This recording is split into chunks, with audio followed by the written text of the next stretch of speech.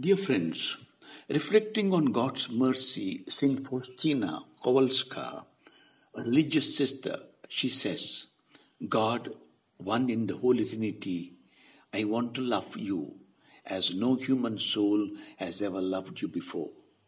And although I am utterly miserable and small, I have nevertheless cast the anchor of my trust deep down into the abyss of your mercy, O my God and Creator. In spite of my great misery, I fear nothing, but hope to sing you a hymn of glory forever. Let no soul, even the most miserable, fall prey to doubt, for as long as one is alive, each one can become a great saint. So great is the power of God's grace. It remains only for us not to oppose God's action.